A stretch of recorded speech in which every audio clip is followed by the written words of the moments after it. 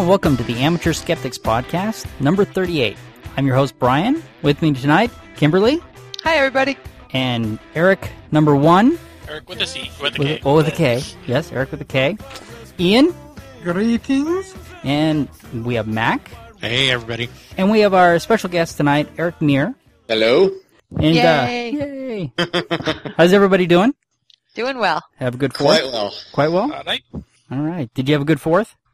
Yeah, that was a week ago. That's like ancient history these days. know. But yeah, it was good. Yes. I don't remember it very well, so it must have been good. Very nice 4th. All right. Well, Uneventful. yeah.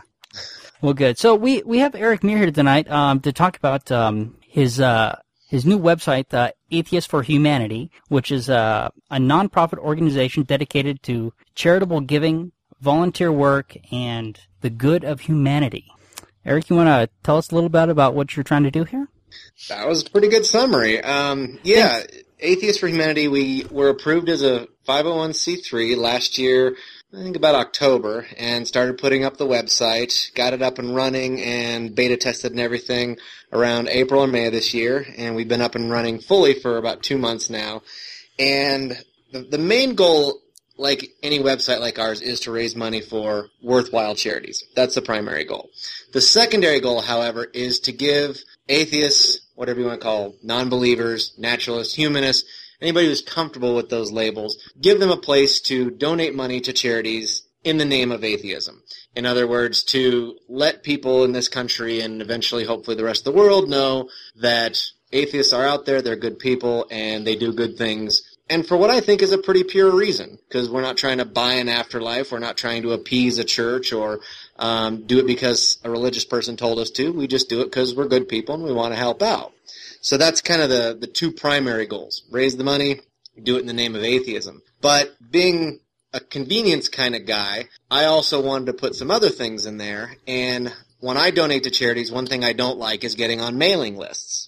Because you give them 15 cents and then you're on their mailing list for eternity, or however much you give them. So Right. I wanted to create something where my people donors could come to the website, donate to charities, and we wouldn't pass along their information to the charities. They just get a check from AFH, from Atheists for Humanity. So they don't get added on any mailing lists. So I thought that was a big plus. The other thing that we wanted to have is we wanted to have it be kind of a one-stop shop. So we went out and we got a shopping cart, and we wanted to make it to where people could go on and pick as many charities as they wanted to, donate however much they wanted to each individual charity, and do it all in one transaction. You only have to fill out your address once. You only have to put in your credit card once. So we also wanted a big convenience aspect to it, too. Okay. So that's kind of the general gist of what the site does and why it was set up. So now, what are the criteria that you're looking for to put a site on here then? Okay, well, first of all, we list the charities, but we don't list their sites. Okay. So, obviously, if anybody wants to find the Red Cross or LLS or anything like that, they can Google it. The goal is to keep people on the site. We give them a summary of the charity, and then they can donate through there. The main criteria we're looking for is mainly that they're secular. It's not to say if they receive funding from religious organizations we wouldn't look at them, but we want to ensure that the money that we're donating is not going towards the purchase of religious materials that are to be distributed, proselytization, anything like that. So that's the main thing. We also look at their expense ratios, which is a big one. And the site that we use is the American Institute of Philanthropy. And they've kind of got a general guidebook of charities that are A+, B+, that sort of thing. And so we want to be very careful that we're not funding any charities who spend, 50, 60% on corporate jets and payroll and things like that. Most of the money needs to go to the program. So those are the two biggest things. Yeah. So on that point right there, I guess I have... I don't know. I have some qualms about that because, on one hand, I can understand why you want most of your dollars to be going to helping people, but there's something to be said for giving money so that the organization continue to run and hire good people. And if you're looking very much at their overhead and saying, okay, we only want them to be spending 5% on salaries, that really is going to restrict what a charity can do as far as getting good people and getting out there. And the other problem I have with that is that if you're not giving enough money into oversight, then how do you know that the dollars are being spent well? That's a good point. We don't actually dig that deep into to what they do within those allocations. Okay. We're using the American Institute of Philanthropy. We're using their guidelines to say these are top rated, these are top performing charities. It's not to say that they're looking for charities that squeeze their admin dollars or that don't hire quality people. We just don't want 60 or 70% of the money going towards those expenses, because in my opinion, if you're spending 70% on people and only 30% on programs, that doesn't sound too efficient to me. And some charities have gotten in trouble for some of those things. The Boy Scouts of America is one of them that got busted. I don't know, it's been years back, right, because the CEO was making well over $1 million, and that kind of upset some people. So, like I said, we do rely on the Institute of Philanthropy to kind of give us some guidelines to that. But we're looking for roughly about 60% to be spent on programs. Okay, so you're not trying to squeeze the top, but you do want to make sure that your dollars are being spent appropriately. Correct. And like remember I said, that it's sorry. No, go ahead, Kim. It's a percentage. So I mean, if it's a really big charity that gets in big names, you're talking about a larger pool to go to their salaries. Right. But I've heard that there's some charities, where for every dollar you give them, 90 cents goes to people on the board and all these different expenses that really aren't serving the purpose of why you gave that dollar. So I think it's a fairly good indicator, and it doesn't sound like what you're doing is trying to, be like, oh, if you spent more than a nickel trying to keep the lights on, you must be wasting it.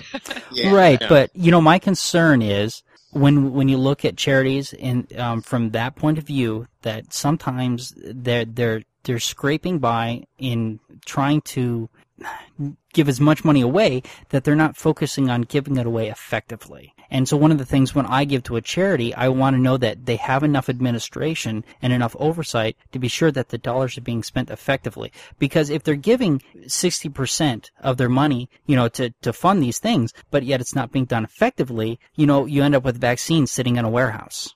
True. Yeah, and that's actually kind of difficult to dig down into, to really figure out where they're spending their monies. I mean, they'll publish budgets and things like that, 990s and whatnot, but to really get in deep and figure out how they're spending their money we don't do that. Okay. Yeah. Well, we're looking mainly for the expenses and for organizations that have a good reputation. So, Eric, you said that you tend to avoid the organizations that are getting more less secular funding, that are getting funding more from church organizations and things like that. It sounds like you're going to be hitting some of the organizations that kind of need the help more anyway. Well, so far I haven't had to avoid them. It's just one of the criteria that we look at. And it's ironically, it's not something I'm really too concerned about, because if they're heavily religious, chances are they probably don't want to be featured on our site. Right. Now, I could be stereotyping there, but it's not something I think I'm going to have to worry too much about. But we do try and take a look at it. For instance, one of the ones that I'm going to have to dive into is Habitat for Humanity. I wasn't aware that it was a religious organization. Yep. And one of my members said that he's an atheist, and he went and volunteered one day, and they had a big group prayer before the project started. So I have to find out exactly, I have to get some more details on them before we can, work with them. And is the organization itself religious, or is it just a bunch of people who happen to spontaneously get together and have a prayer? Exactly. Because they themselves are religious. Yeah, if a group of people that are there, or maybe it was a church that day that happened to be there, and they were all the ones that were volunteering. I don't know. So I have to look into that a little bit closer before we can work with them, because we don't want to send the wrong message one way or the other. The thing though that I like about this is that I know that when I give through this, even if say Habitat for Humanity is a religious organization, but I mean, let's say that they're doing overwhelming good, and that they're not going around building churches, and they're doing exactly what they say they are. I guess I wouldn't have a problem giving money to them as long as the money is being spent appropriately. And if I gave through your site, at least we know that it's a humanist giving money to Habitat for Humanity. Yeah, and I'm the same way. I don't, it's not that we won't work with organizations that have are slightly religious. We just, the atheists aren't going to be too pleased if they find out their donations are going to purchase Bibles and try and convert people and things like that. So we want to be careful when it's that obvious. But we would work with a church or something if they wanted to do a fundraiser where all the money went to a certain cause, or do a volunteer activity where everybody's out cleaning up the side of the road. I don't have any problem with that at all. I mean, We're not in fact, if you look on our website, we are not political in any way, shape, or form other than we want to do good things in the name of atheism. So we're pretty open. And did you say that the charities that you're working with kind of, you have an agreement, you're not just writing them a check, you've already had correspondence that they want to be part of this? Some of them. The big national ones have been a little bit more difficult to get a hold of. So right now with those, let me put it this way. The ones that haven't so far, some of them, they cash the check. Right. So they've gotten a letter saying, this is coming from Atheists, you're on our website, do some good things with it. Everybody's cashed the check so far. So the bigger national ones have been a little bit more difficult to get a hold of. There was one in particular that said that they did not want to be part of us, which kind of surprised me. I probably should be good and not say the name of them. Right. But we're not good on this show, Eric. We're not good? Okay. No, our design is to be evil. So right, our reputations are soiled, but you should protect yours. According to Leverage, it's the Erics with the K's that are the evil ones, so you should be good. Okay. I will say that it is an animal organization, an animal protection organization, one whose banners you see on a lot of websites. Let's just put it that way. And it was interesting because I sent it up to one person, they passed it on to their legal department, and somebody from their legal department, their reply to me was, and I quote, "No thanks." End quote. Huh. That's it. It just said no thanks. Well, they were direct. They were direct, and it's one of those legal things like, well, we can't get in trouble for saying that. They can't sue us for saying no thanks. But I was kind of surprised, so I dug into it a little deeper, and one of the marketing people basically said, well, we think it's sort of misleading that your organization takes a percentage of the donation and that we don't get all the money.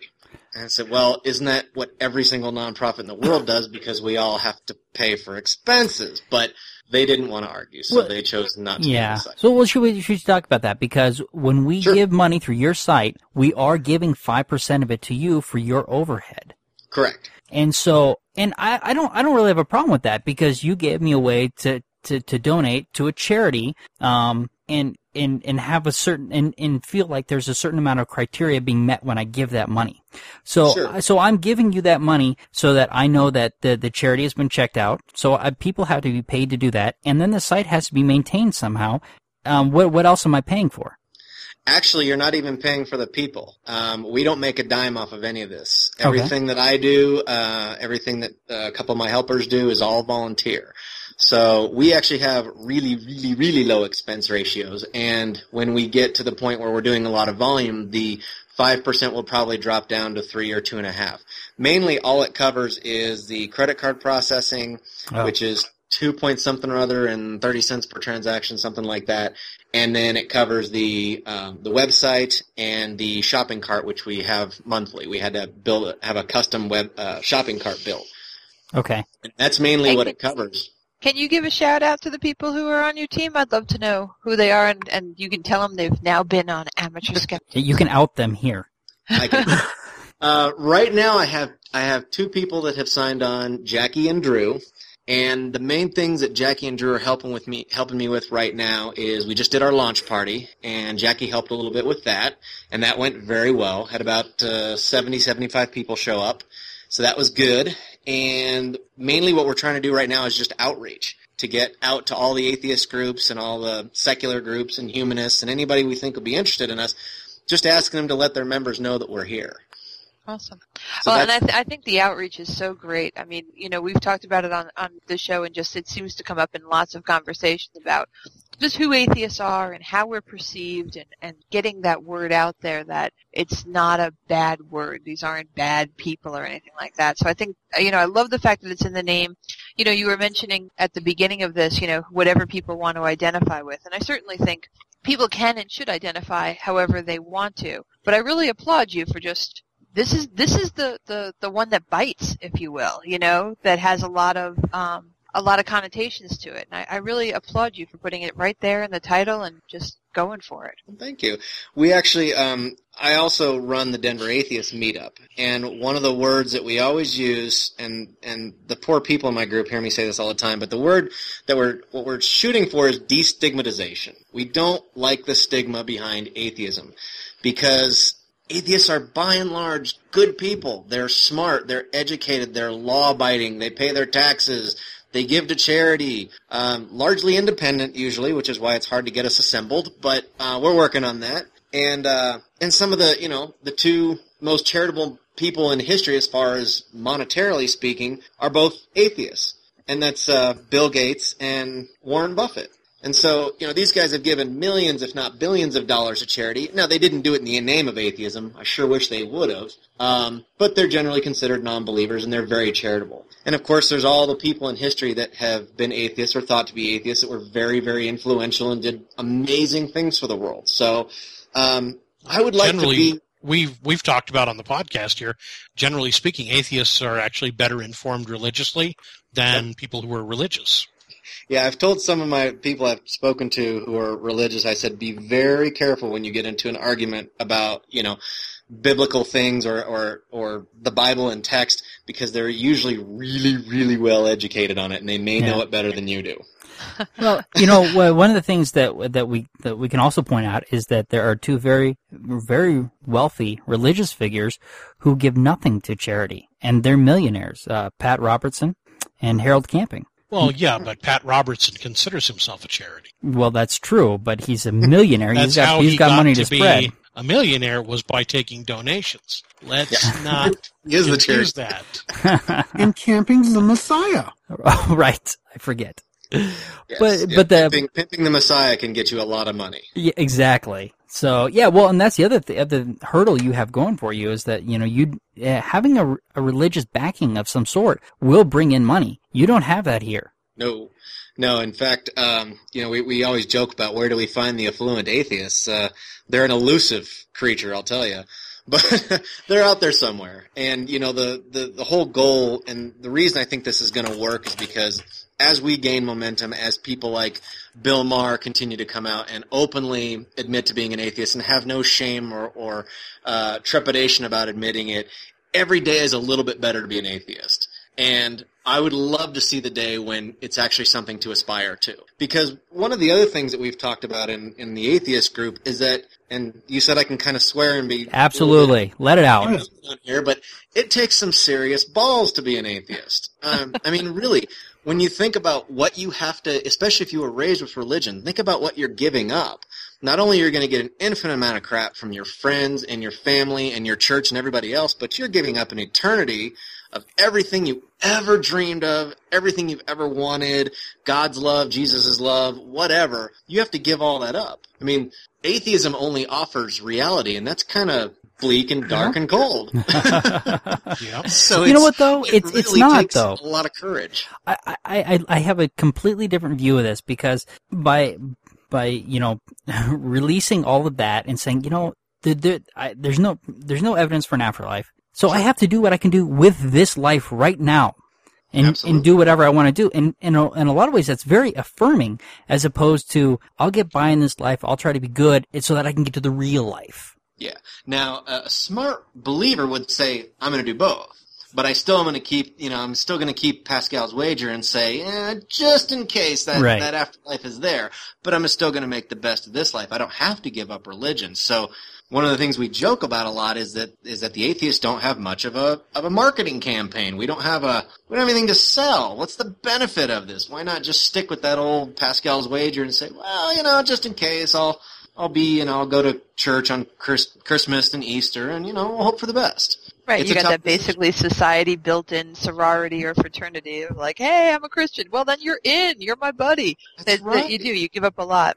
And that's all you have to say, really. That's all you have to say. All you have to say as a Christian. There's no qualifications. You don't have to know the Bible very well. There's no intelligence test. No. Right, and there are certainly very, very intelligent people who are believers, but they don't require that you know anything, certainly about what you believe or why you believe it. It's very open club. You just have to be able to say, it's kind of the anti-atheist sort of thing, in that as long as you say you're a Christian, you're in. That's all you need. Right, but is God going to buy that? I mean, if there isn't enough evidence and you're not convinced and you just go through with it just in case, if there's a God, is he going to say, well, you didn't really believe, did you? You just hedged your bets. Probably Won't he not. know? But then again, as an atheist, what do you have to lose by that? Or I'm not as an atheist, but as a kind of fence sitter. You could say, well, he might give me a couple of points just for hanging in there and listening to the message. So that's why I say I think it's a pretty brave move to just cast it all aside and say, I'm not even gonna hang in there for that much. Yeah, well, he also might reward you for going with your convictions. That's true. And that's what a lot of atheists would say, is that if there's a God that's so petty and so insecure, egomaniacal, Right. that too, that he's going to punish me for not worshiping him, I'd probably just rather go to hell with the lawyers and the rock stars. Right. Because it's going to be more fun anyways. Absolutely. There's going to be good music and lots to drink, you know? All right. Well, So hell has all the best tunes, but I think heaven has all the best choreographers. all right, we're definitely off the rails here. We've got away from which is fine. I just want to make sure, have we talked about everything we need to talk about for this site? Is there anything else that needs to be said here? I mean, what's coming up? What are the future plans for what you're going to do? I'd like to hear how you're, I know one of the things you want to do is to make sure people know that atheists are giving. Do you have any kind of a plan for getting into the media? Actually, yeah, I do. There's a couple of different things there. First of all, back on the site, I should mention, even though I'm not entirely sold on the merits, we do have Facebook and Twitter. I'm kind of a late adopter when it comes to certain social technologies, so I'm still a little bit of a virgin using them. But they are out there, and I'm trying to keep them updated. So if anybody wants to kind of keep an eye on what's going on, that's usually where I announce the new charities that we've added, because we do add them occasionally. As far as the future goes, there's a couple of things. The main thing we're doing right now is the outreach, because we're not going to get the attention of the media or even some of the bloggers or the big atheists until we have the numbers to show, look, this is serious. Right. And we're doing good. We did a couple $100 the first month. We did over $350 last month as far as donations went, and we're continuing to build. So once we get some momentum, the one good thing about atheism being sort of a negative thing right now is I think the press does like it because it's kind of controversial. So when we can walk into the newspaper or the news station and say, guess what? Atheists this year have raised however much, $50,000 or whatever for charity, that the money and the name atheist will get their attention. And so it'll be easier for us to get into the media because we're controversial. So that's one good thing about it. Yeah. But right now we have to get the momentum in, and what I'm hoping is that more of the groups will pick up on us and see that we're out there, the meetup groups and all the different national organizations, and we'll just tell their members, hey, this is a place you can go. It's anonymous. You won't get on mailing lists. You can donate as much as you want, even if it's $10, whatever, because there's two numbers that we're looking for, the money that we raise and the number of people that donate. So it's great if we have one person put in $1,000, but it's also great if we have 100 people put in $10, because then we can say 100 atheists have donated or 1,000 atheists have donated. So, yeah, so, you guys know how the media works in this country. They have to have a reason to print it, and numbers tend to talk. So so that's one aspect. The other aspect that we'll get rolling here is once we get once we get a little bit more momentum and some more volunteers also, we'll start doing some volunteer events. I want to do a couple of different types of fundraisers, a little bit different fundraisers than people are used to, and I'll talk about that real quick in just a second. But we also want to do some stuff, giving blood, picking trash up on the highway, just general community volunteer things. Give vaccines? Can we do a vaccine clinic? Sure. All right. Sure, absolutely. The main thing right now that AFH needs besides money and people visiting the site is just people that want to get involved. I've got the Denver Atheist Meetup and I also organize a science meetup on the side. So I'm kind of stretched right now. So I'm my next step is going to be looking for volunteers that just want to take on a project, a blood drive or something like that, and just run with it. But all those things are coming up. We're also going to try and put together a couple of fundraisers that I think are a little bit unique. One of the ideas we've had is to set up a couple of volleyball nets, because volleyball is my church, and take people out and teach them how to play volleyball for a day. Go out in the park, $10 a person, whatever, and actually give people something in return other than just saying, hey, come to the bar, spend some money on drinks, and then give us some money. Give them something back. So we're gonna experiment with some things like that so that people actually get a little bit more value than just handing over money to a charity. Right. So, and that's going to be a little bit experimental. I've never really seen charities do something like that. But, well, yeah, the Democrats and Republicans do that kind of stuff all the time. They have that's the kind of fundraisers they have. They have their regular things. They'll have their champagne and chocolates dinner and stuff like that, and that's pretty common for them to do that kind of stuff. And they set it's going to be $50 a head. And so you come and you socialize and, you eat your chocolate and you drink your champagne and that's how they do a lot of their fundraising. Yeah. But I want to do something where people actually kind of get something back other than food and drink, because that's pretty easy. And this way, I mean, again, we're not making any money off of this, so it doesn't cost me very much to get a couple of volleyball nets, set them up in the park, bring some bottled water, and let people play volleyball for a couple hours. They pay $10 or $15. They get to meet people. It's social. It's fun. It's exercise. It's healthy. It's outdoors. All that good stuff. And they get a little bit something back for their money. Okay. And yet they can still take the full tax deduction, too, for doing the donation. Right. And hopefully we'll probably have like a keyword or something where people can actually sign up through the website, do their credit card for $10 or $15 or whatever, and then show up for volleyball. So we're going to experiment with some things like that, just to make it a little bit more fun. Now, can you set up reoccurring stuff through this? Say every month I want to give $25 to these different charities and rotate them or something. Is there anything like that you guys have set up? We have that ability with the shopping cart. We just have to have them activate it, and there's a couple of things that we need to do to tweak that, but that is coming.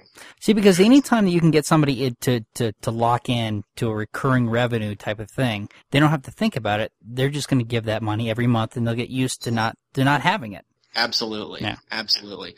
That's one thing we want to do. Another thing that we'd like to do, because we had a lot of debate on the whole 5% thing at first, and my CPA is the one that said, you're going to have expenses, you've got to do this. So, but one of the things we've also talked about is seeing if we can find another organization, one of the national organizations, or maybe like the Gay and Lesbian Foundation. They do a lot of grants and stuff.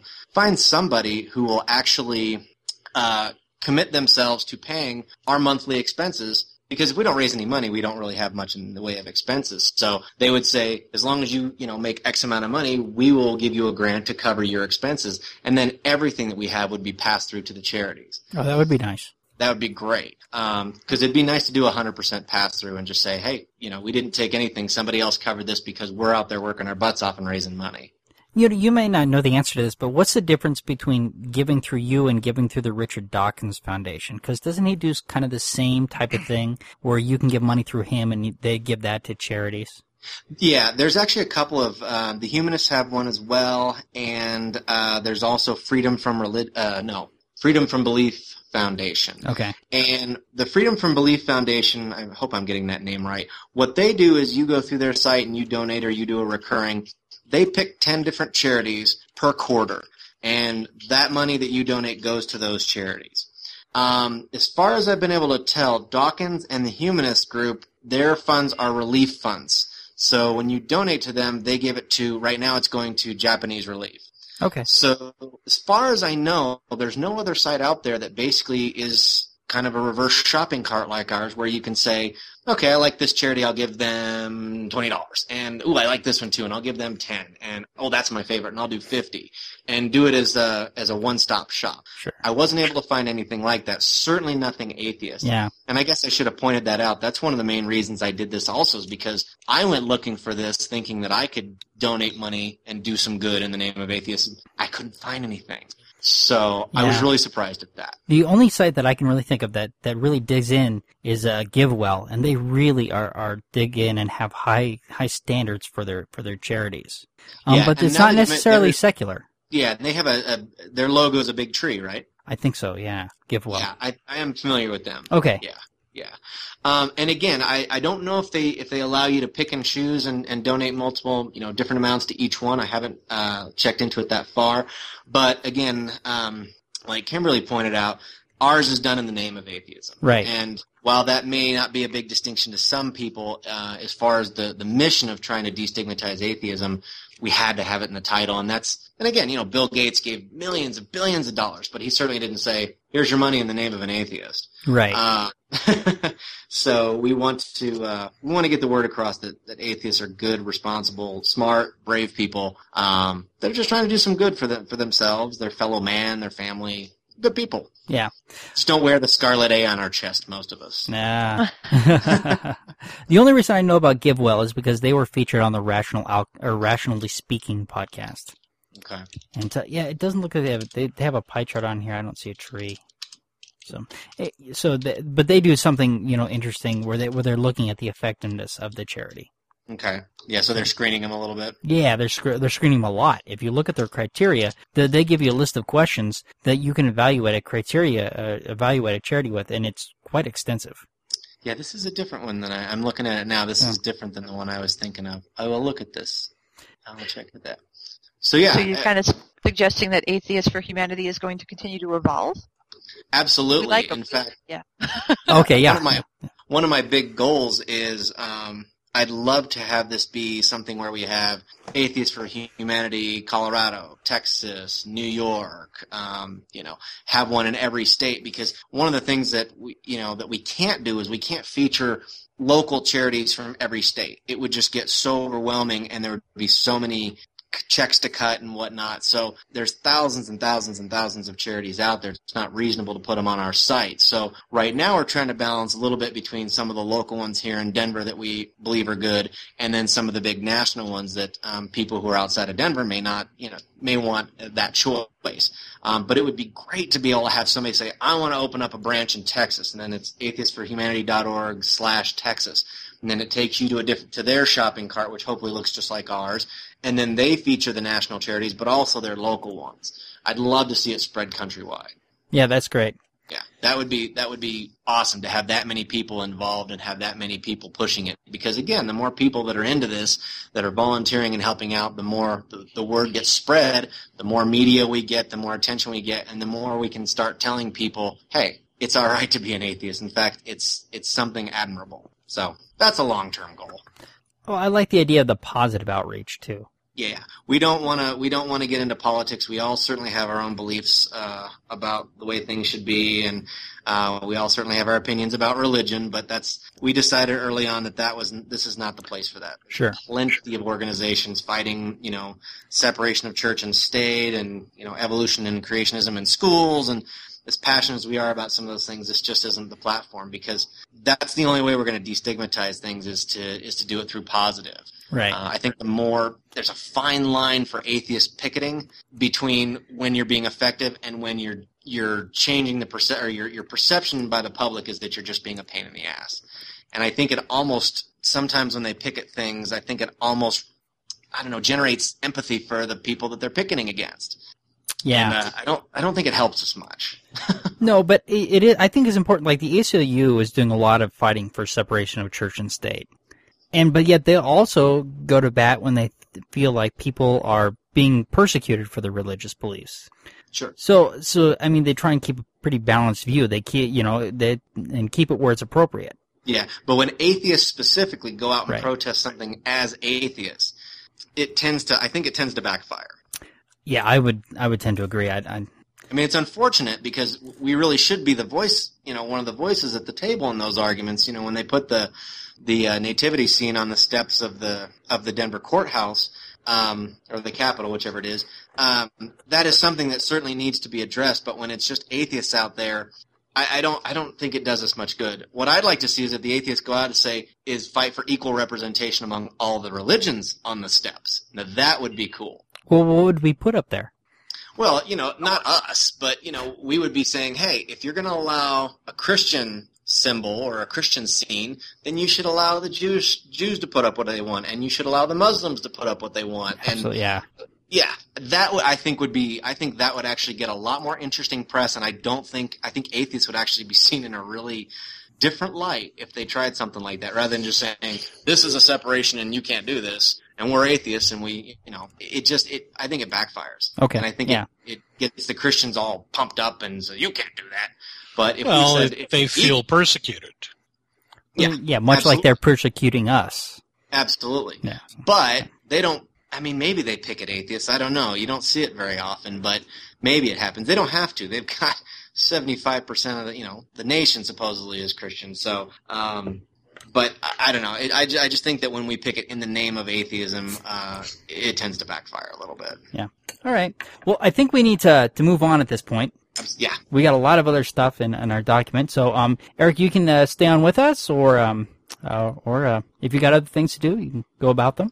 No, I'll hang in there for a bit. I Very really good. appreciate you guys letting me on, though. Sorry if I no sputtered problem. on so long. No, you're fine. And as we go through these, don't be polite. If you got something to say, jump in.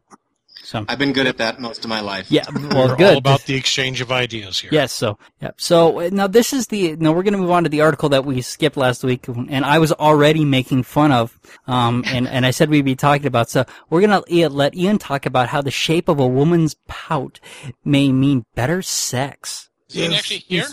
Yeah, he's actually here tonight. Yeah, my computer's working fine, so I'm not cutting in and out. Yeah, so we're doing good. So do this quickly, would you? Okay, this study, what was it done in? I think it was the UK, wasn't it? I It seemed, I think so. 258 mainly Scottish women of mean age of 27 years. They did a study with them, and somehow, I'd love to know exactly how they determined this. According to their findings, the shape of a woman's lips are relevant to how good of an orgasm they can have. And this is a self-reported study, right? How did they get this information? I would kind of think rating your orgasm has to be a self-reporting thing. Right, don't you think?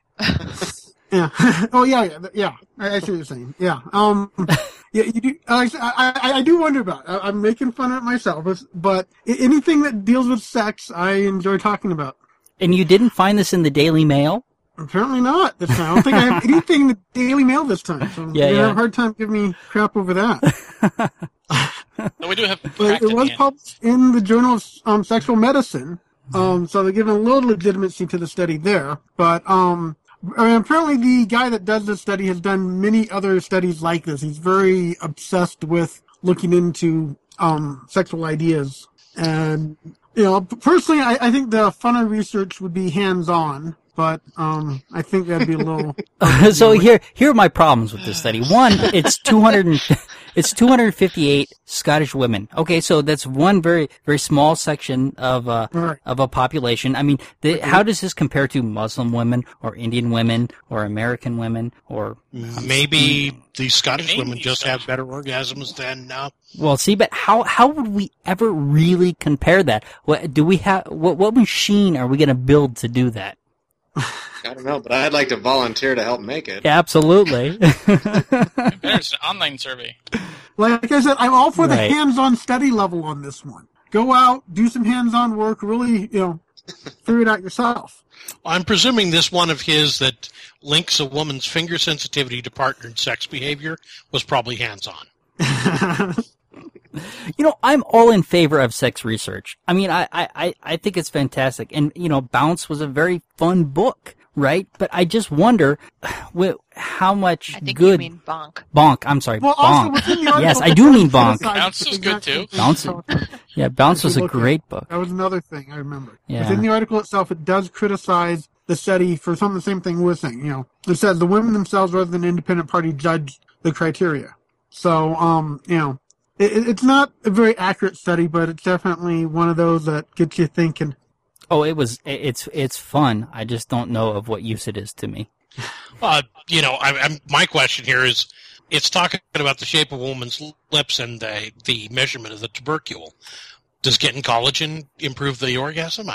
It's a question. Right. All right. Enough said on that. We're gonna run over again. I'm sure. I've got to say, if getting collagen, anticlimactic after 2 weeks of right, exactly. Yeah. if getting collagen does that and improves a woman's orgasm, then that actress in the new Transformers movie has got to be a firecracker in bed. That's all I've got to say. Does collagen change the size of the tubercle?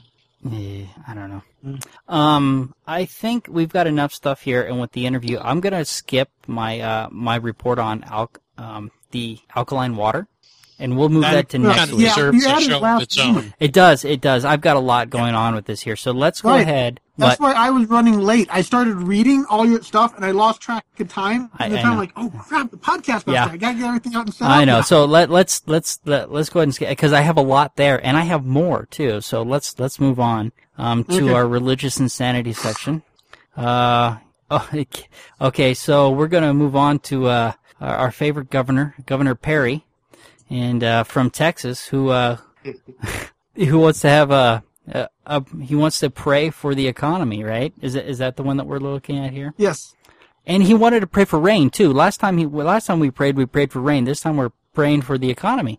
Did it actually rain? No, it didn't. No. Well, here it did. I think you pray for rain. I think that involves a dance, costumes, and dance. Yeah. Pretty sure. All right. So what do you got, Kim? Well, I mean, we've got two articles here, and they're pretty related. So, just to be clear, so Governor Perry has August 6th down as a date for a statewide prayer to Jesus. To, as you say, save the economy and I guess natural disaster and terrorism too. And also paying your bills, because Jesus cares about all of those things. Somehow spiritual. If you read the second article here, he says that everything all the problems we're having, all it is a spiritual problem. That's it. Right. It can all be summed up as that. And let's be fair here. He's being very inclusive. Anybody from any religion can come to this as long as they want to pray to Jesus Christ. They can't pray to their God. They have to pray to the Christian God, but all religions are welcome. Yeah. Well, they don't have to pray to Jesus. They just have to be willing to accept his love. Oh, that's right, because Jesus will save everybody. Yeah. So that's the reason I pointed this out. I mean, we've already got the National Day of Prayer, unfortunately, still going on, even though I believe last year they were told to stop it. They did it again this year. But now, in addition to that, we've got this August 6th date. And yeah, so it drew a bunch of attacks from people who were basically saying that, this wasn't being fair to people of other faiths and stuff like that.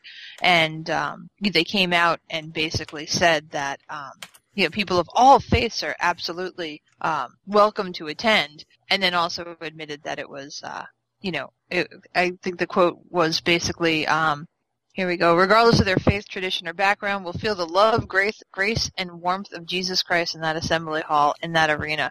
It's such a point to the fact that they really don't get it. When they say the separation of church and state, they only see it as a separation of the Christian church and the American state. And they don't get, I really don't think, even though they kind of mumble towards this idea that, yes, there are people of other faiths, they don't seem to really believe it.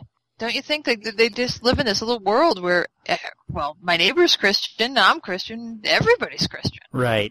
Well, it's a Christian nation. I mean, that's the marketing that they've done. They've convinced everyone it was founded as a Christian nation. They even say that one. Yes. Well, it's true that it was founded by Christians. But that's as far as, they don't make the difference between founded as a Christian nation and founded by Christians as a secular nation. Yeah. But they not to, they don't miss anybody. They hit infidelity and of course, homosexuality as immoral here. So they're bringing up all their usual buzzwords. Right. It would be and I suppose it is true that this is not being sponsored with tax dollars, which is good, because I think at that point then we really would have to roll over them and really call them to task. So they are being funded by the, standard bigoted groups out there, to your point, who apparently have just more money or as much money as God. But so it's funded separately. But just, having a state governor, and especially this, if I may, douchebag who now wants to run for president too, throwing this out there, as if this day of prayer is going to help anything, it's just so ridiculous and just missing such the point of what at least I think this country is supposed to be about. Like I say, the separation of church and state, letting people believe what they want to believe, not forcing your beliefs down other people's throats. They hit all of them. Right. I can't get over it. Here's the problem with the day of prayer, though. it's been scientifically proven that prayer does help. It has? As long as nobody knows about it. Well, okay, that's true. Eric, what were you going to say?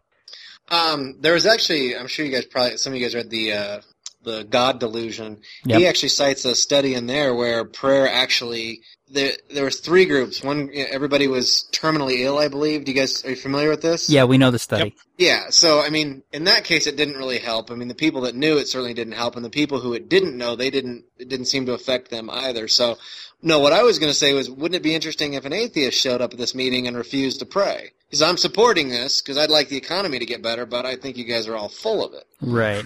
Well, the other thing that he's couching this as, not doing this as governor, right? This is not the state. It's him organizing this. But let's face it, if you're the governor, you are the state. Am I wrong? Isn't that the perception? Well, the press will say Governor Perry. They won't Right. say his, Mr. Perry. They'll say Governor Perry. Right. So it is being associated with the state. His office. Yeah, his office is bigger than his name. I mean, Right. it's going to be the office of Governor Perry is involved in this. So that's a little disingenuous. Yeah. More than a little.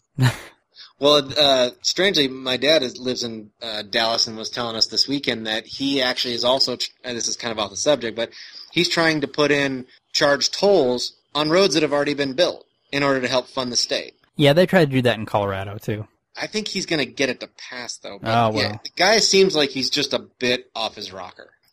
Can he get people really to agree to that? I don't know. Yeah, maybe. I mean, he probably can in the name of Jesus. Yeah. Well, Bush Bush got some crazy stuff passed while he was there. Well, So his Bush's ability to deregulate stuff that should be regulated was just fantastic. yeah. Well, and he I moved out shortly after this, but he's also got the concealed weapons law passed in Texas, which I thought was kind of scary, but he got that one through. How is that different than ours? I don't know how it's different now. Back in the day, we didn't have that in Colorado. Mm-hmm. That was kind of a fairly new thing. I don't know if they had the waiting period at the time or not. It was just kind of scary that they would let people wear concealed weapons anywhere, and now Colorado has it too. But at the time, it was kind of frightening. Yeah. I think in Texas, though, it's mandatory, isn't it? In Texas, I think that they pat you down, and if you're not carrying, they give you a gun and fine you. I think, and Alaska is the same way. It's like, do you have a weapon? No, really, it's okay. Do you have a weapon? There's a good reason in Alaska. Well, here's one right now. There's an excellent reason in Alaska. It's because of bears. It's seriously. The law in Alaska is because you have to be able to defend yourself against wildlife. The law in Texas is more traditional in nature to do with Texas's, frontier past. I don't know. I have my concealed weapons permit. So does he think that Jesus doesn't know there's a recession going on? He just hasn't gotten the memo yet? He's just waiting for people to really gather together and really mean it when they say that they don't. Haven't you watched Mr. Deity? He'll listen to like 3 messages and delete the other millions. So if you get a big loud one going, you might get his attention. Well, can you blame him when, a million messages are, "Oh God, I'm coming"? Or, "Oh God, please, I'll never drink again." Right, exactly. That's the other one. Now I'm thinking about the Jim Carrey movie Bruce Almighty, where he's looking at all these prayers in his email, and he hits yes to all, and so like 10 million people won the lottery, and everybody got $1. All right. Jewish court sentences dog to death by stoning. And this has been updated as of today by Sean, who found the initial thing I thought was just silly, and it was just silly because apparently it someone invented it. Apparently, a dog did actually come into the courtroom, but according to the authorities, there was nothing about sending it to stoning, nothing about being a reincarnated lawyer. The story, however, claims that in a Jewish court, a dog entered the room and disrupted things, and one of the judges proclaimed it to be the reincarnated spirit of a lawyer from 20 years ago that he had problems with. Who they had cursed. Yeah. They had cursed for his spirit to enter the body of a dog. And so in order to deal with this beast, they sentenced it to stoning, but it escaped before they could carry out the sentence. So the updated thing says yes. Although it doesn't actually say who did it or anything else. It just said that the paper that originally printed it has issued a apology and correction. But it's almost believable. That's one of the things. Well, I mean, you say that. I mean, the problem, one of the issues with this is that it was probably not originally published in English. So you have to deal with a translation as well. And so what was the agenda of the translator? To sensationalize it. And it's harder to fact check something that wasn't originally in English, too. Absolutely. Maybe the writer was trying to get a job at the Onion. Right, exactly. Well, you know what? I would give him one. The translator. Yeah, the translator. So. All right, but in another episode of Where Are You Finding These Websites? Ian, you're off this one. John, Fellowship of the Minds? I mean, I just did a Google search for the article, and I added the counterpoint because of that. Okay. The original article, I tried to open it up, and the article wasn't coming up. No page found, so I did a search to update the document, and I found the counterpoint, and it's like, okay, well, I'll stick it in there. Yeah. It's saying the opposite. We can debate it. Yeah. I just love the stuff we come up with in our eternal search for the truth. We do not leave any rock unturned. No. Fellowship of Minds is a conservative website, so. One of their sections is called Left Wing Pathology. I'm going to have to go back, I guess. Oh, it's fantastic. All right. So let's move on. You know what? Where Ian's going to tell us about Jew Watch. This is just fantastic. I think it needs its own 80s style TV theme. You know what? If you think this was a joke, I thought we talked about this. Did we not talk about this? Probably before we did it off the air. We moved it, huh? So we must have talked about it in post or in prior. Okay, all right. So Ian, tell us about Jew Watch. I can't remember how I found this site, but I found it and I was looking at it, and basically it is a site that claims how evil the Jews are and how they are set to take over the world. And you look through it, and it seems like just about everything can be blamed on the Jews. Everything. Growing up with a Jewish grandmother, I'm not so sure they're wrong. I felt dirty looking at this site. They're getting money off my clicks. Ew, good. I want to get away from here.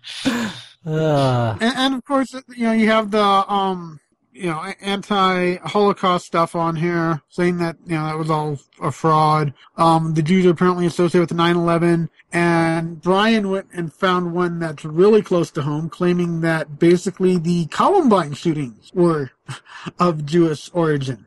Yeah, no, the reason I chose this, I did a search on their site for something in Colorado. I thought, well, I mean, there's so much here that we ought to find something local. And so they take the site and they take an article that somebody published and they say, but, they assert that these people got it wrong and then they tell you what actually happened here. With no references and no verification whatsoever. So most of this is absolutely fabricated and wrong. Even when they reference the Drudge Report, they don't link to it. In a school that's going to be primarily Christian, 13 people are killed, and not one of them a Jew. Okay, so that obviously means that they specifically went around and. No Jews. It's not really not high. It's not really. They're not hard to find. They're around. Yeah, but it's not. Well, okay. So the point is that these areas are primarily Christian areas, and you're right. Most people at the school are going to be they're going to be Christians, and so when you go in and you start killing people, yes, the majority of the people you're going to kill are Christians. When statistically, that's what you've got to kill. They also go on, and one could also make the argument about Columbine, though, that didn't they pretty much have a list of people that they were after? The kids who went in there, didn't they have a specific group of people they were after? No, they were randomly. They did have preferred targets, but they were willing to deviate. But they were primarily targets that had bullied them. Isn't that exactly? Yeah. So it didn't matter. They didn't care their race. But then they also talk about these kids were gay, and that the Jew don't they Jews' favorite group? Yeah, the Jews' favorite group are the gays. The Jews have as many problems with the gays as anybody. I mean, look at the First Testament. I thought the Jews' favorite group was the Jews. Exactly, and that's true. So who actually owns, updates, and or is the driving force behind this website? I don't know. That's not drive traffic, though. Somebody with a lot of time, apparently. Yeah. They're also implying that the Jews are that Russia is all Jewish, or that the USSR was Jewish, but no, they do give one they name. persecuted It their might be Jews worth as much looking as up. anybody.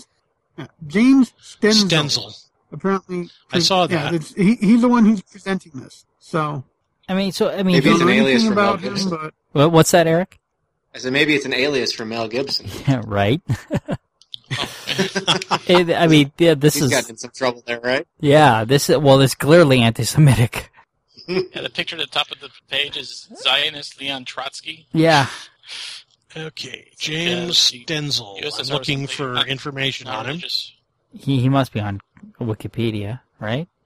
Hope not. Not finding a wiki page on him yet, I mean, but look, but Jews, mind control, mechanics, but like I say, looking at just the one article, I mean, they assert so much information. There's no sources that they reference. And like I say, even when they call a source, they don't reference it.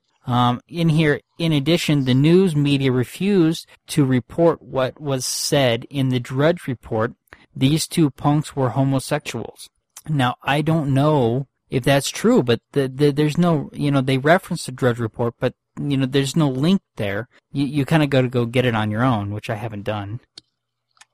But if it was the case, don't you think that they would link to the source and reference themselves? But that's really not part of their agenda. Like that don't care about that. Yeah. It's not about He's referencing facts. his It's own big about memories.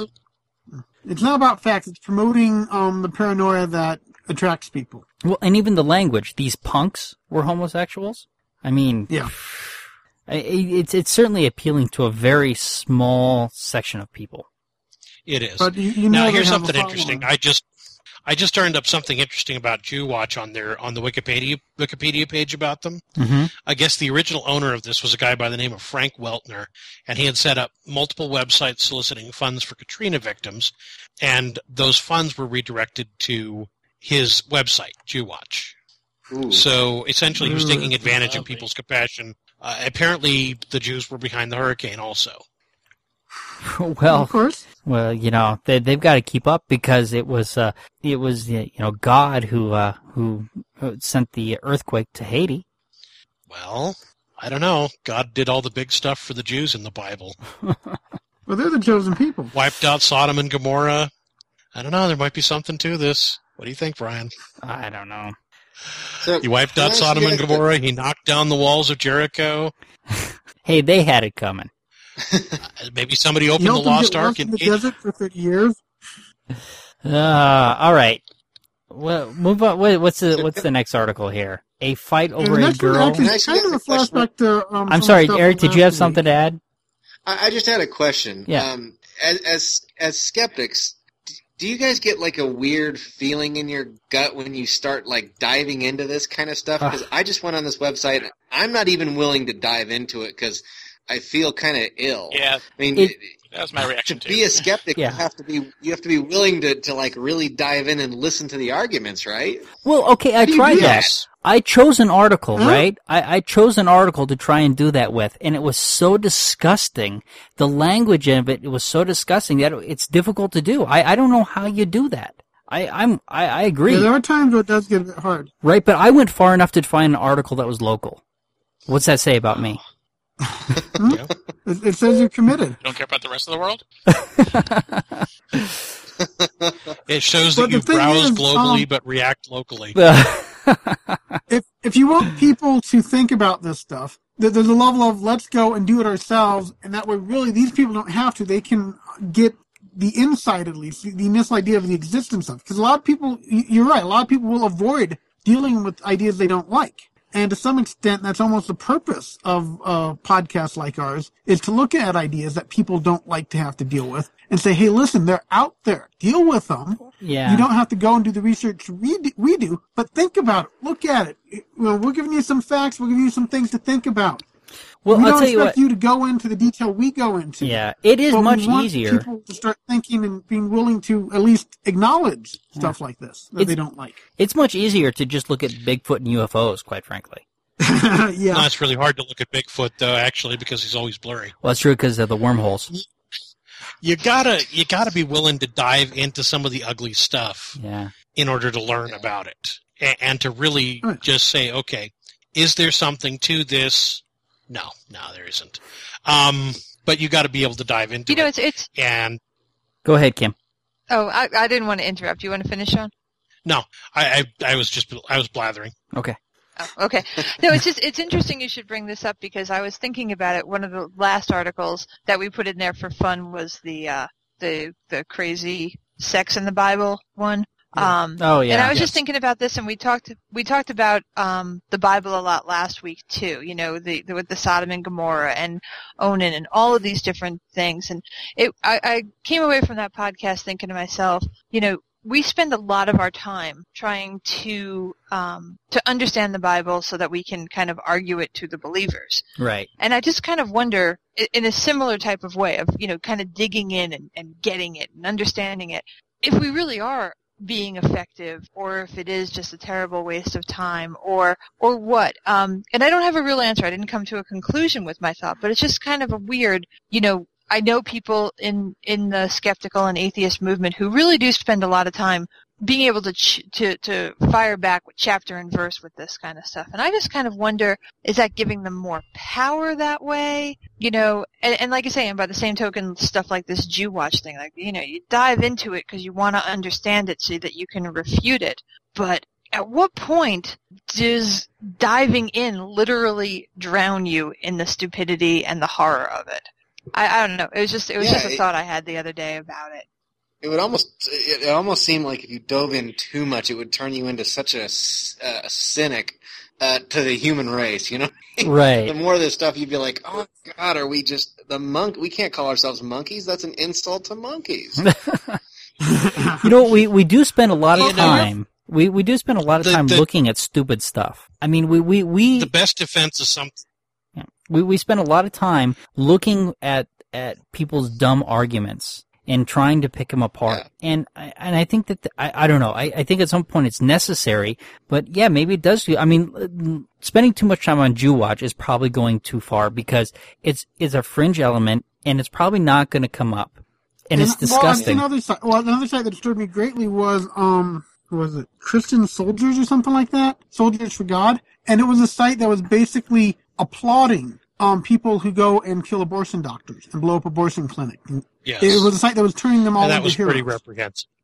And that that was one that I went into, and that site really bothered me. But it's like, no, I'm going to look at it. I'm going to see what they say. I want to see what their ideas are, not because I want to convince them, but because I want to see just how foolish they are, and I want to try and figure out this mindset because I don't believe that being ignorant of something is going to make you better about it. I believe if you know there's a problem out there and you face it and you start trying to learn about it, you're going to be more likely to be able to help others combat it as well. So to me, it's more about making sure I have the tools to look at this stuff and separate logic from stupidity, and that I'm able to actually pass that on in some ways, you know, to my kids, to other people that ask me about it. Because I'm actually surprised at how many conversations come up now where, thanks to having done the research here on Amateur Skeptics, I'm more knowledgeable than everyone else at the table and say, listen, this is what's going on with that issue you guys are talking about. Because a lot of people have just bits and pieces and don't do any more than that. And that's what they base ideas off of. And also, Ian, you wouldn't want to get caught flat-footed someday. You know, you wouldn't want to suddenly have your kid pop up with this website and say, Dad, what's this about? No, yeah. Well, you know, I spent... You got to find out about this stuff to be able to protect your kids. Yeah. I know, and sometimes we spend a lot of times where, you know, the answer is up front and simple, but you dig into it more just so that you have more knowledge so that you can back up your argument even better. And Right. Yeah, I guess stuff like this Jew Watch is just it gets to a new level of disturbing. You know, the Bible pushers and things like that, or the proselytizers. That's one thing, but reading this kind of stuff, where it's it feels very hateful. That's tough. Like I said, if you really want to move to the next level, I think it was Soldiers for Christ, Soldiers for God, something like that. That is a disturbing website. It is, it's scary that they basically say these murderers are heroes and God will save them because they, killed in the name of God kind of thing. And then of course you have God hates fags, stuff like those sites out there as well. There's a lot of hate out there. The lovely Westboro Baptist Church. Right. Yeah. Yeah. Wow. Yeah, there's no end of it. That's the thing, is that there's no end, and we're being almost, I don't know, there's a complete wash of it, that just constantly is being washed over people of some of the stuff that people are doing to each other. Yeah. All right, do we want to talk about the fight over the girl and God? Or do we want to go on to it does touch on what we fun? talked about. It touches on what we talked about last week, which is the same-sex marriage being approved in New York. So I'd say let's talk about it. All right, go ahead. All right, so the story is a lesbian couple. Let's see, who was it? Lisa Miller and Janet Jenkins. Basically, through in vitro fertilization, had a baby. So I think it was Lisa who actually gave birth.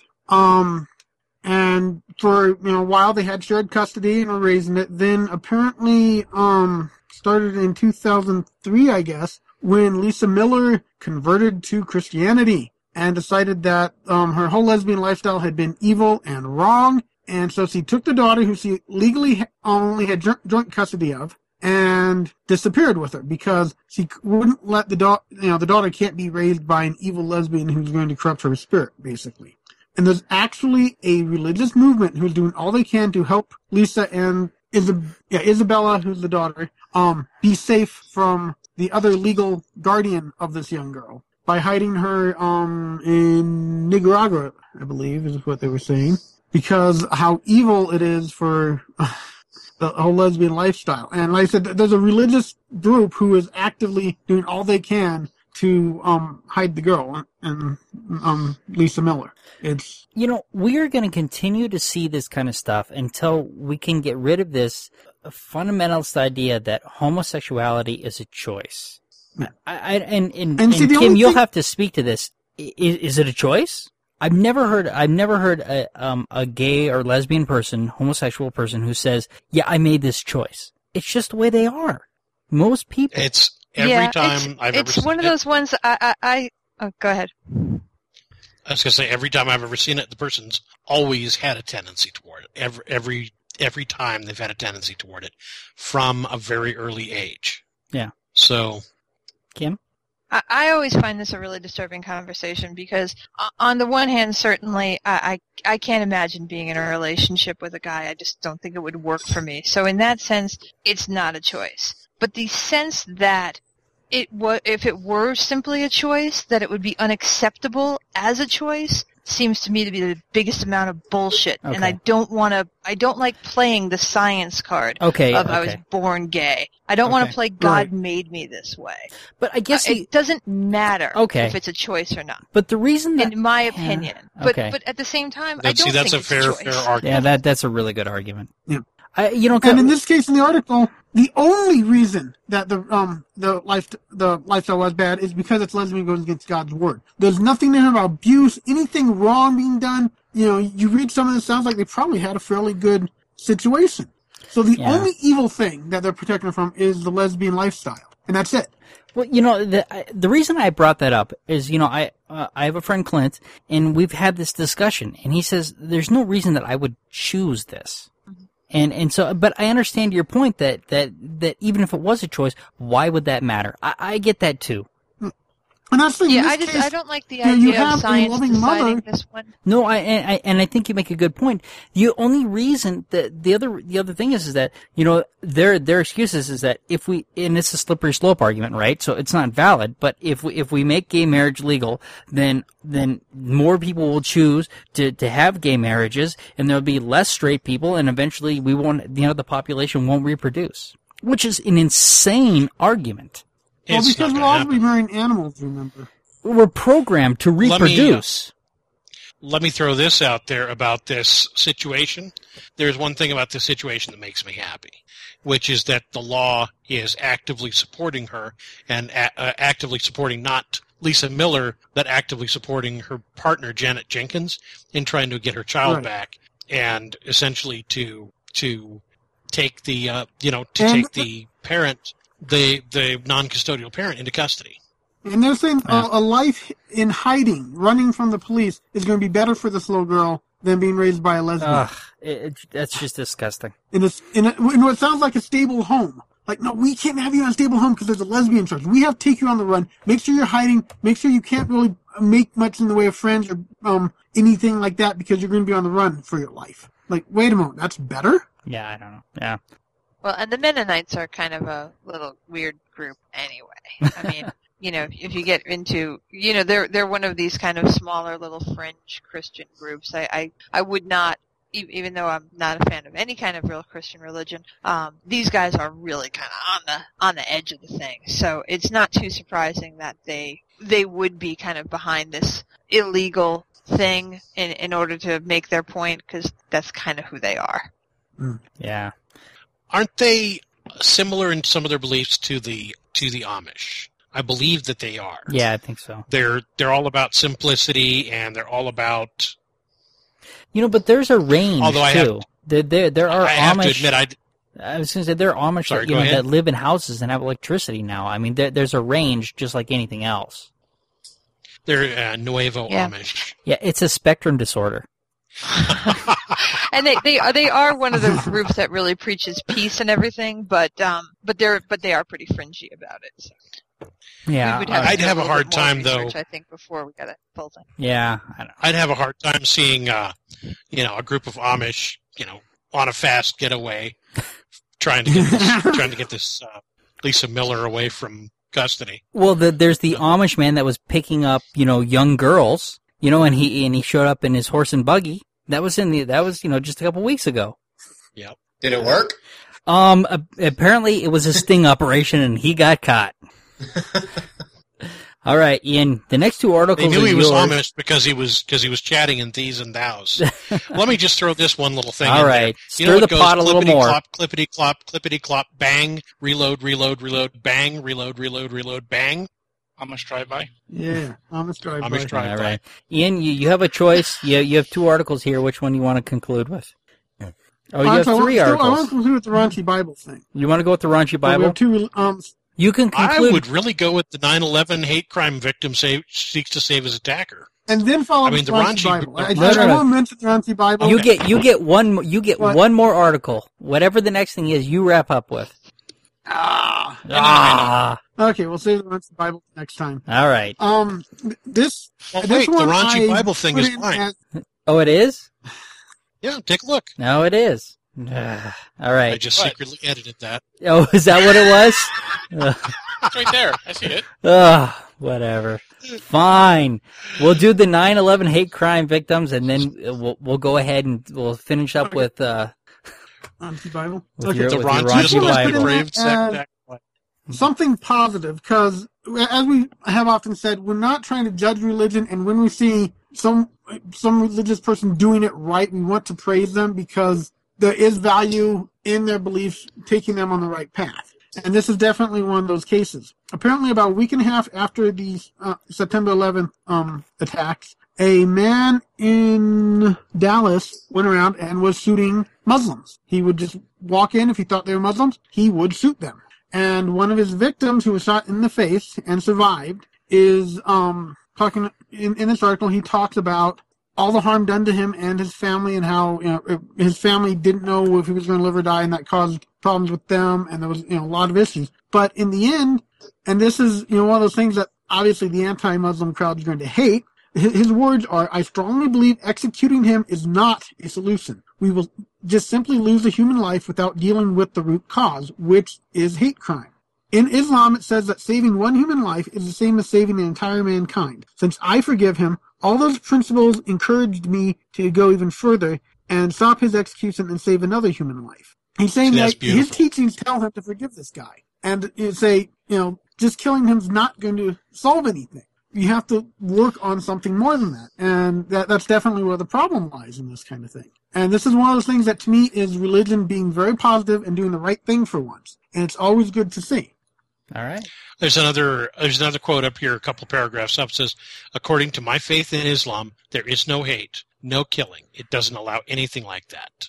Yes, Mark Stroman did a horrible thing, and he brought a lot of pain and disaster, sufferings in my life. But in return, I never hated him. This man is a beautiful, beautiful human being. Oh, yeah. And right. that's the idea everyone should live by. And not enough people, Christian, Muslims, any religion, not enough people live by that idea. They get hurt. They see others hurt. They want to blame someone. We even just talked about Jew Watch, Soldiers for Christ, God Hates Fags. All those, we talk about that stuff so often. The negative groups, the groups that really, spread the hate, cause the problems. And we don't talk about this kind of stuff enough. And so I always love it when I see something like this and we can focus on and say, hey, listen, despite what we often talk about, there is positive people out there who believe in the religions. And, they This just man don't is get still- hurt enough. Right. This man is still carrying half a face full of birdshot, and he can forgive. Well, we certainly talk about the vocal minority here, right? We talk about the ones that are the most vocal. Right. Because they do the most harm. Yes. So. But, and once more, we've said before, and I just said a little bit ago, I'll say it again, we're not anti-religion. We're anti-stupid religion that causes problems. All right. Okay, so you guys want to trash the Bible now? And we should preface this with, this is at cracked.com, right? So the six raunchiest, most depraved sex acts from the Bible. Site. It's tongue-in-cheek, okay? Yes, but it's based on what's really in the Bible. Well. The 6 raunchiest, most depraved sex acts from the Bible. Well, and this is Tongues funny. are being applied to which cheeks? Yeah.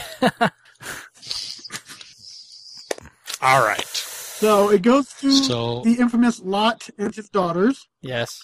And how, what kind of wine was he drinking ought to be so drunk he doesn't remember getting it on with his daughters 2 nights in a row. It was roofies. Yep, they make a reference to that later. Then it goes into, come on. Job. And the 2 sisters. Yeah, it's Job, 2 sisters, and what the hell, a handmaiden? Jacob. It's Jacob. Jacob. Oh, I'm sorry, Jacob. Jacob. Yeah, well, apparently a switcheroo was pulled. He thought he was getting to hook up with the attractive daughter, but the father switched, and he ended up with the unattractive daughter. And there's something in it that makes it sound like the handmaiden was in there watching. And then, of course, after he hooks up with the unattractive daughter, he says, well, I'll work another 7 years to get your second daughter. Is that the first recorded bait and switch? Oh. Well, when you're brown bagging it. Then next we have... God gives tips on how to hold your load. The next one I talked about last time, and I have the name now, Onan, who, as we said, is basically, his story is the reason why they claim that masturbation is a bad thing. Now, this one I really love because it got into the fact that it's talking about spilling seed. So why is it bad for a woman to masturbate? Because it doesn't actually say that in the Bible at all. They even give the impression of that. See, but we can relate this back to a serial killer that killed President Kinsey, who was a member of a sect that believed that men should learn to hold their load and when they're having sex.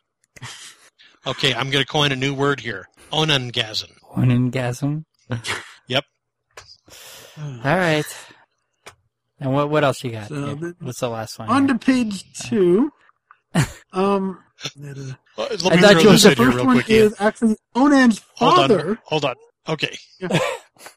What? I was just going to say this thing about the counter argument. What if God has no righteous purpose for your semen on that particular day and you're just bored? I thought she was a prostitute, but she was my daughter-in-law. Next time on Maury. This is the same family as Onan, okay? So apparently his father's trying to pick up a prostitute, and he doesn't realize at the time that it's actually his daughter-in-law who's the one that Onan was supposed to knock up. But this is because he was wearing a veil. And they make a whole big thing about how veils apparently are a great excuse in the Bible as to ending up in the wrong person, as we saw with the Jacob thing, because also he's doing wearing a veil. Now, I love the end here. It's like, note that the first key firmament above is the same who got to witness Onan being slain by the Lord for whatever, getting right back on the horse. Only instead of a horse, it's Judah, Onan's dad. Score. If you don't think that's hot, you've never been to a really drunk family reunion where everyone's wearing veils and no one is aware it's a family reunion. All right, Sodom gives boobies 10 fingers up. Apparently, one of the verses titled Song of Solomon is all about breasts. You gotta love the Bible when it goes. You see, that would have made it worth reading. I mean, if every couple pages they have a whole big obsession with breasts, that would be God and girls. But you read it and it just is really obsessed with breasts. God and girls. Although the best one is, my beloved put his hand by the hole of the door, and my bowels were removed for him. Oh man! All right. It's like going down the sewer in a glass boat. I may be in the shit, but I'm clearly above it. I thought the view wasn't very pleasant.